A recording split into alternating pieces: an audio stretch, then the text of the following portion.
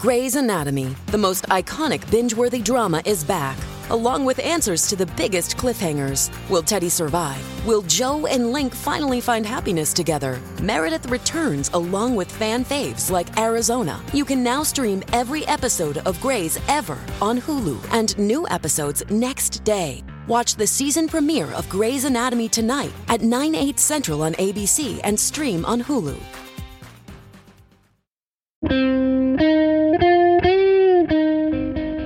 Hi, it's Mike. It's Saturday, and this is a Saturday show. You might hear I have with me an associate. That is the purring of my cat, Layla. Thanksgiving weekend is a time for family. So it's not that I included Layla, it's that she wouldn't allow herself to be unincluded. Today I bring you best of the past week, best of forever. And so we will play a 2015 commentary, I call it a spiel, about uncles, Thanksgiving uncles. It still holds up, they say. That's still a trope. But first, we will play a segment from Not Even Mad. It is a beloved, oh yes, Layla, you're meowing? It is a beloved cancel court segment. The subject, the public health official, Lena Wen. Enjoy both of those on this, the post-Thanksgiving Saturday.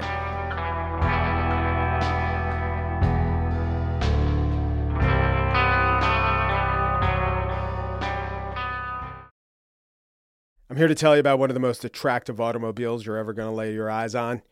And it's not just how good it looks, it's everything that can do. For those who embrace the impossible, the Defender 110 is up for the adventure. This iconic vehicle has been redefined with thoroughly modern design. The exterior, which won me over, is reimagined with compelling proportions and precise detailing.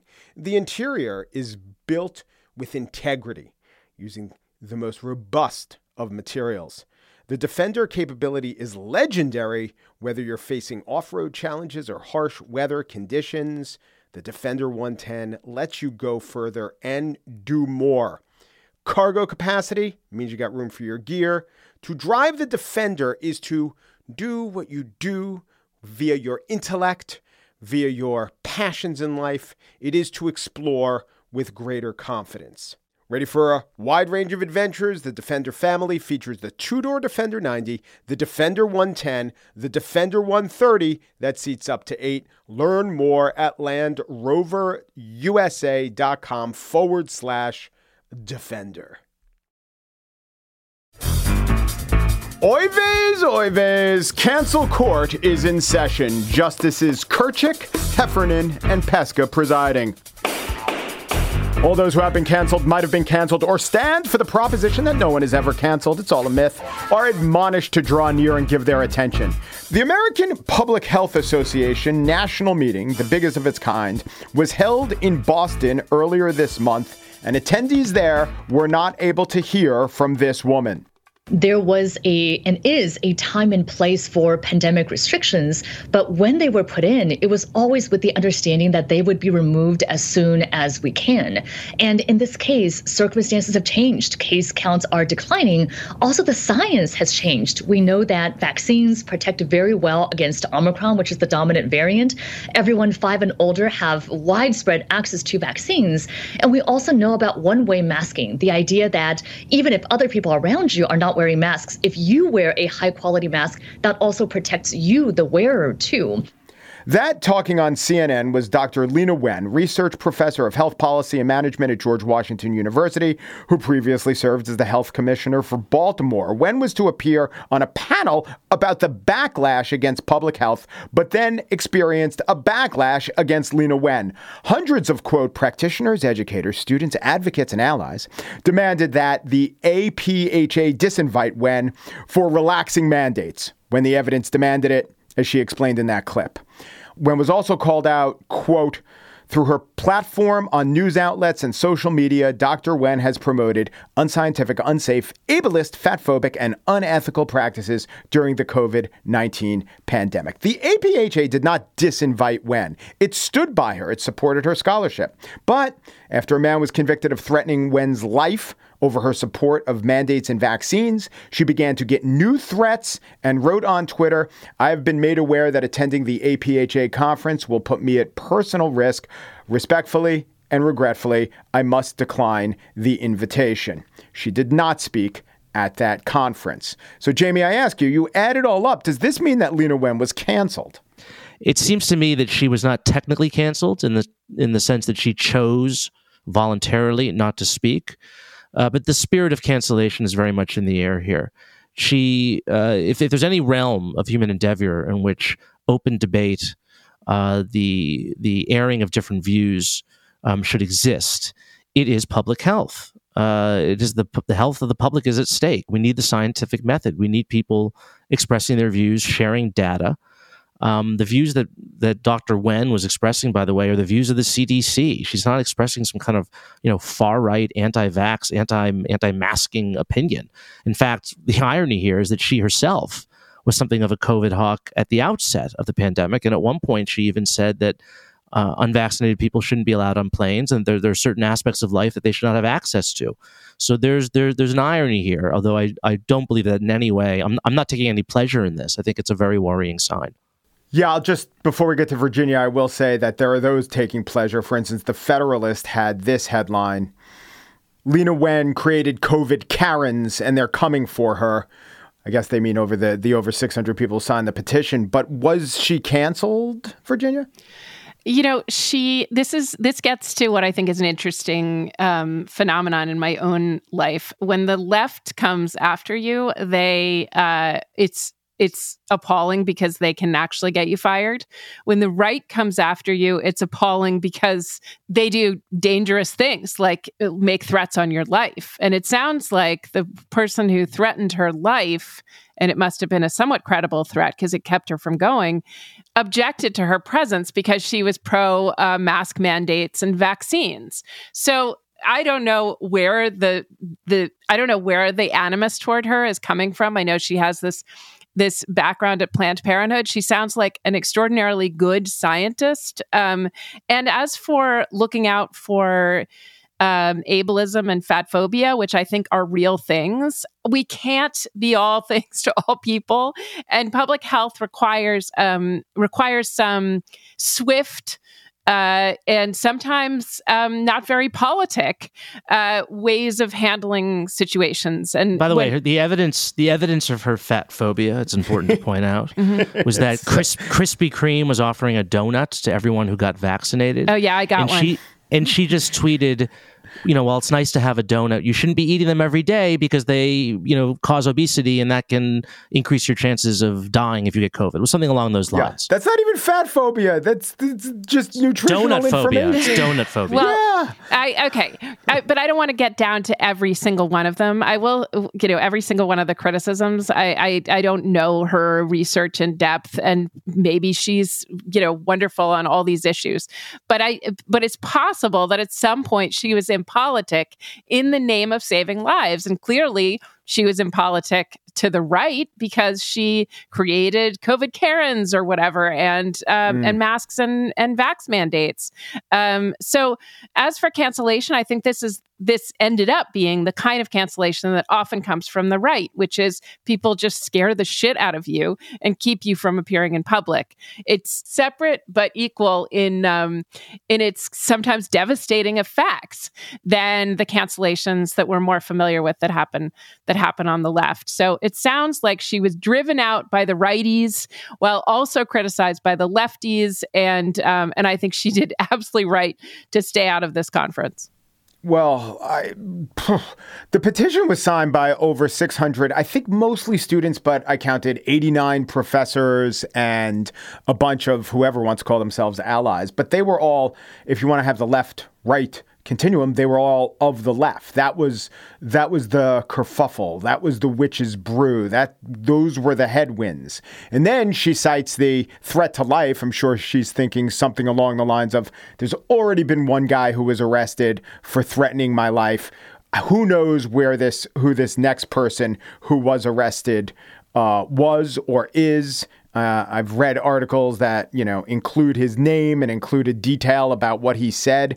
But for the people who claim that she's fat phobic and that the fact that she ever said we don't have to wear a mask is killing people. But for that loud, angry petition, she'd be speaking at the conference, no?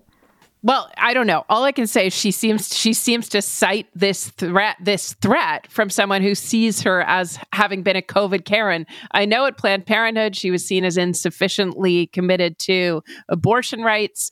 I think I depart from some people around COVID in thinking that believe science means almost nothing to me. Believe evidence, maybe, but science and its high priests and priestesses don't deserve any more deference without evidence than anyone in religious life.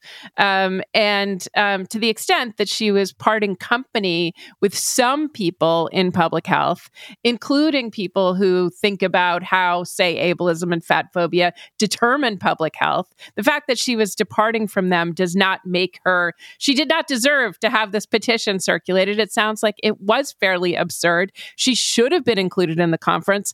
But again, as I understand getting death threats from the right, and if she did get this death threat and chose not to attend, maybe it was just a question of the straw that broke the camel's back. The lefties don't want you. A righty's going to kill you. Time to stay home. Yeah.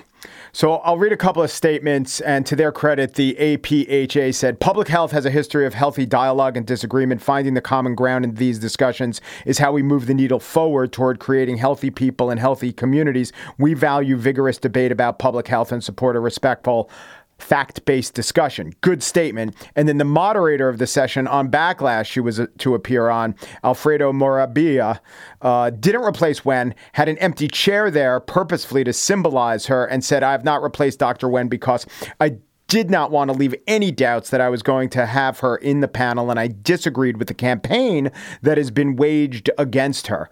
So I just bring those up to compliment the sentiments, but also to say, well, then was it a cancellation? Maybe I'm getting too technical and in the weeds here.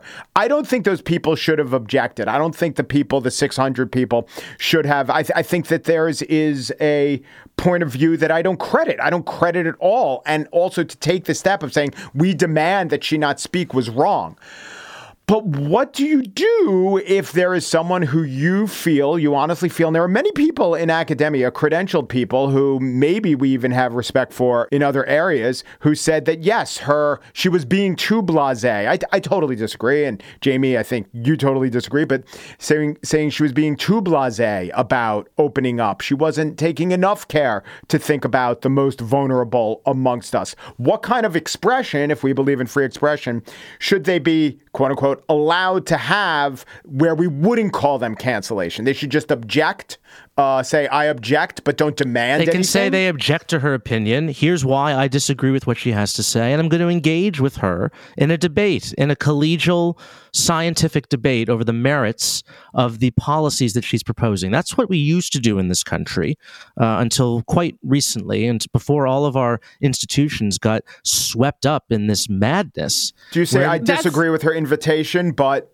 I don't call for her to be deplatformed? I think that would be fine. I mean, I've been in a situation myself. We talked about it on this show a couple of weeks ago. I was at a literary festival where Alice Walker, a very prominent, vulgar anti-Semite, was also the featured speaker. And I didn't tell the organizers of the literary festival to disinvite her, or I didn't encourage people in the audience to shout her down.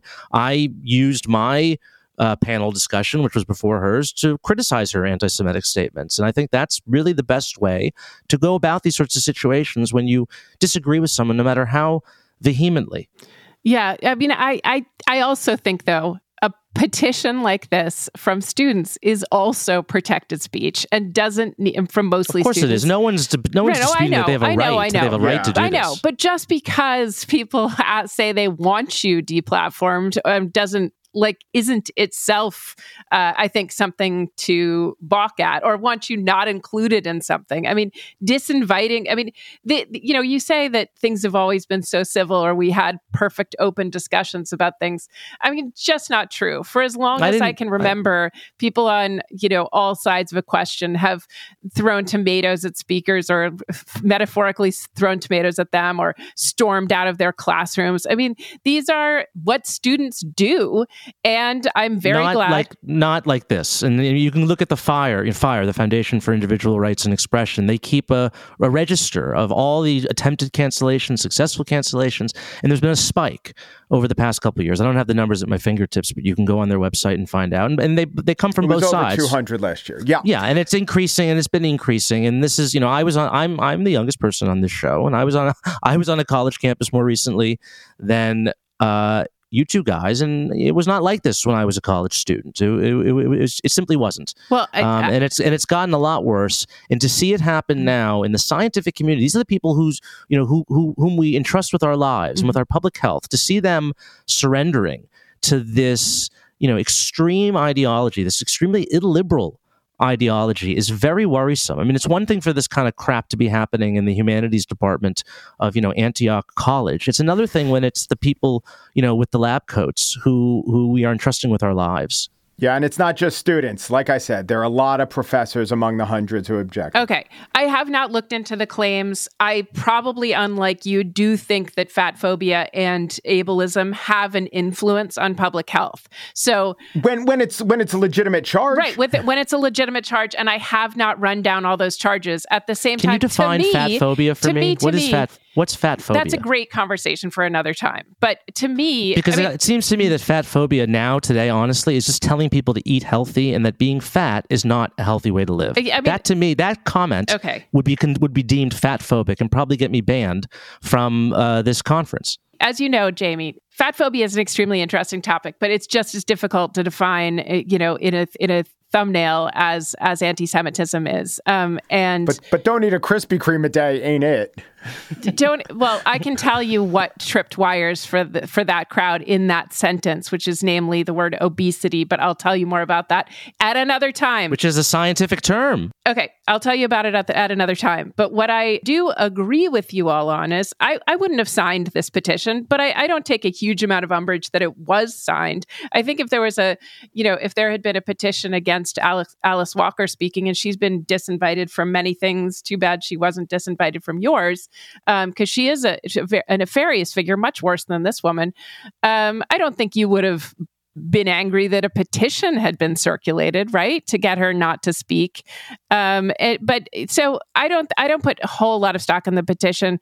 I also, Jamie, I haven't heard you respond to the fact that she was getting threats presumably from the right or from some anti-vax, anti-mask crowd, death threats, which is something that in all the conversation about cancel culture, I can show you the numbers on the kind of harassment I've got deliberately to gag free speech.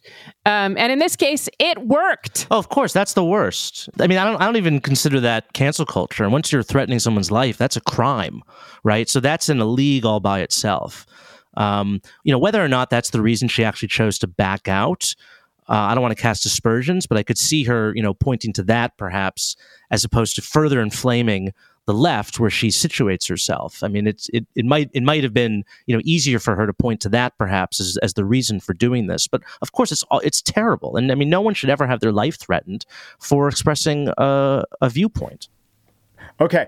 On to the judgments that we must render. Justice Heffernan, what say you? Was Lena Wen canceled? Was it a fair cancellation? I take her at her word. I think she backed out of a conference on the grounds that people seem to not to want her there. I've declined invitations thinking, well, it's not a friendly crowd.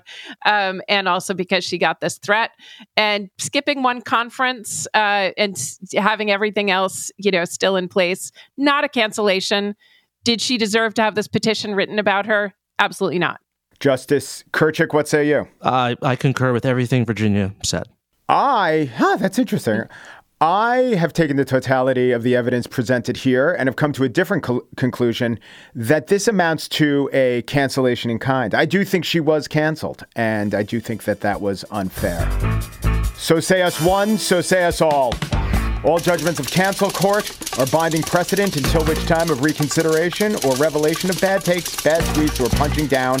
On this date, November 23rd, Anno Domini 2022, it is so ordered.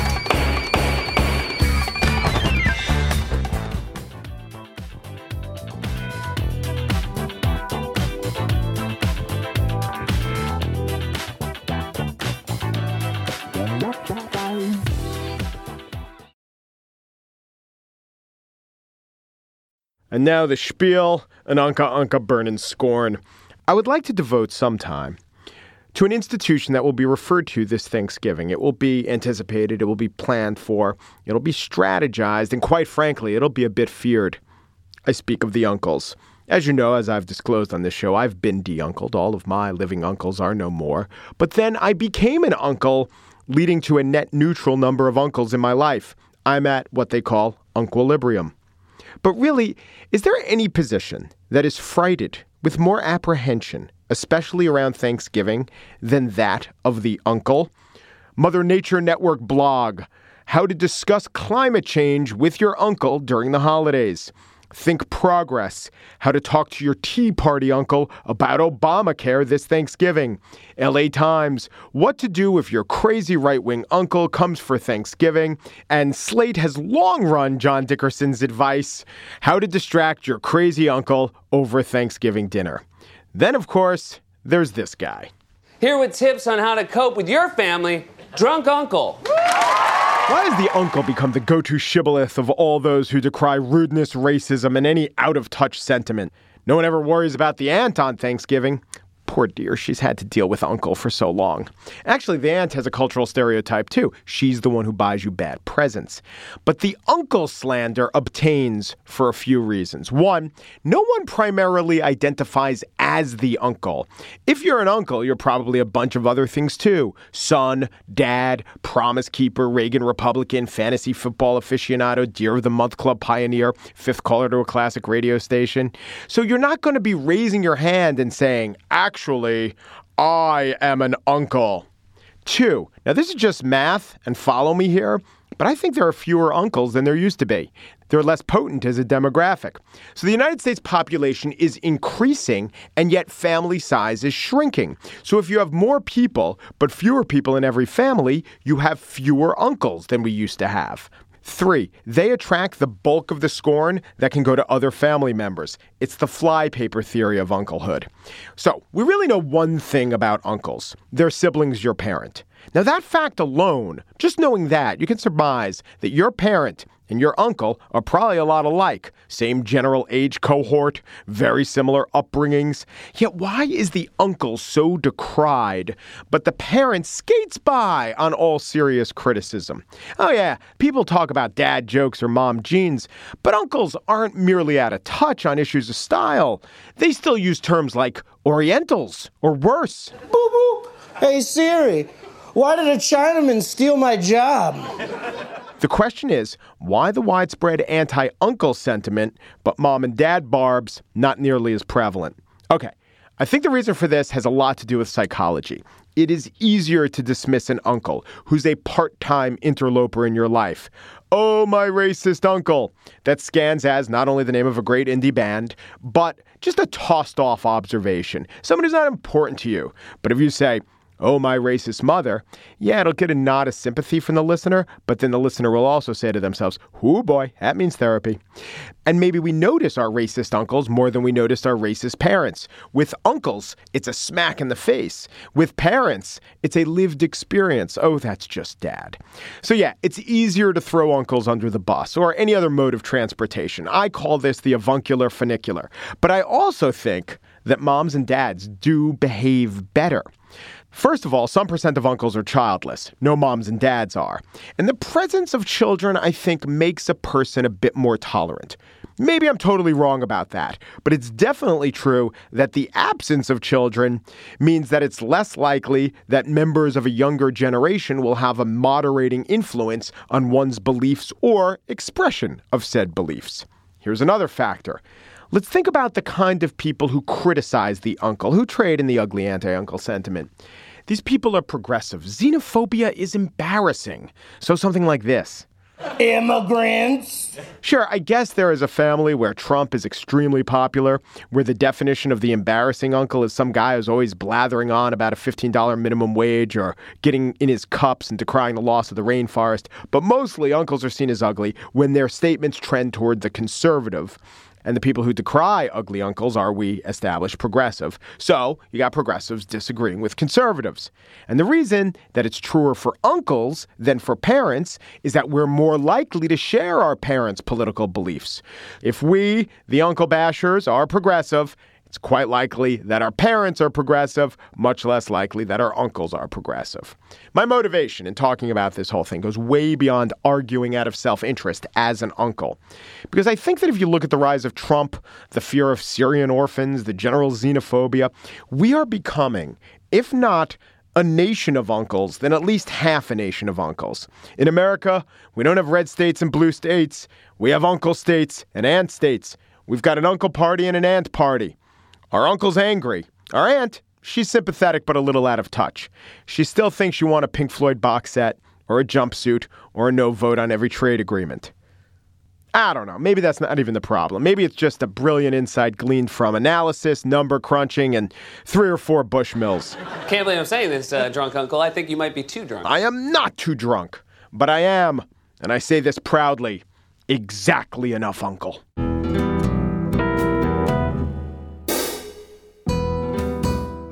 And that's it for today's show.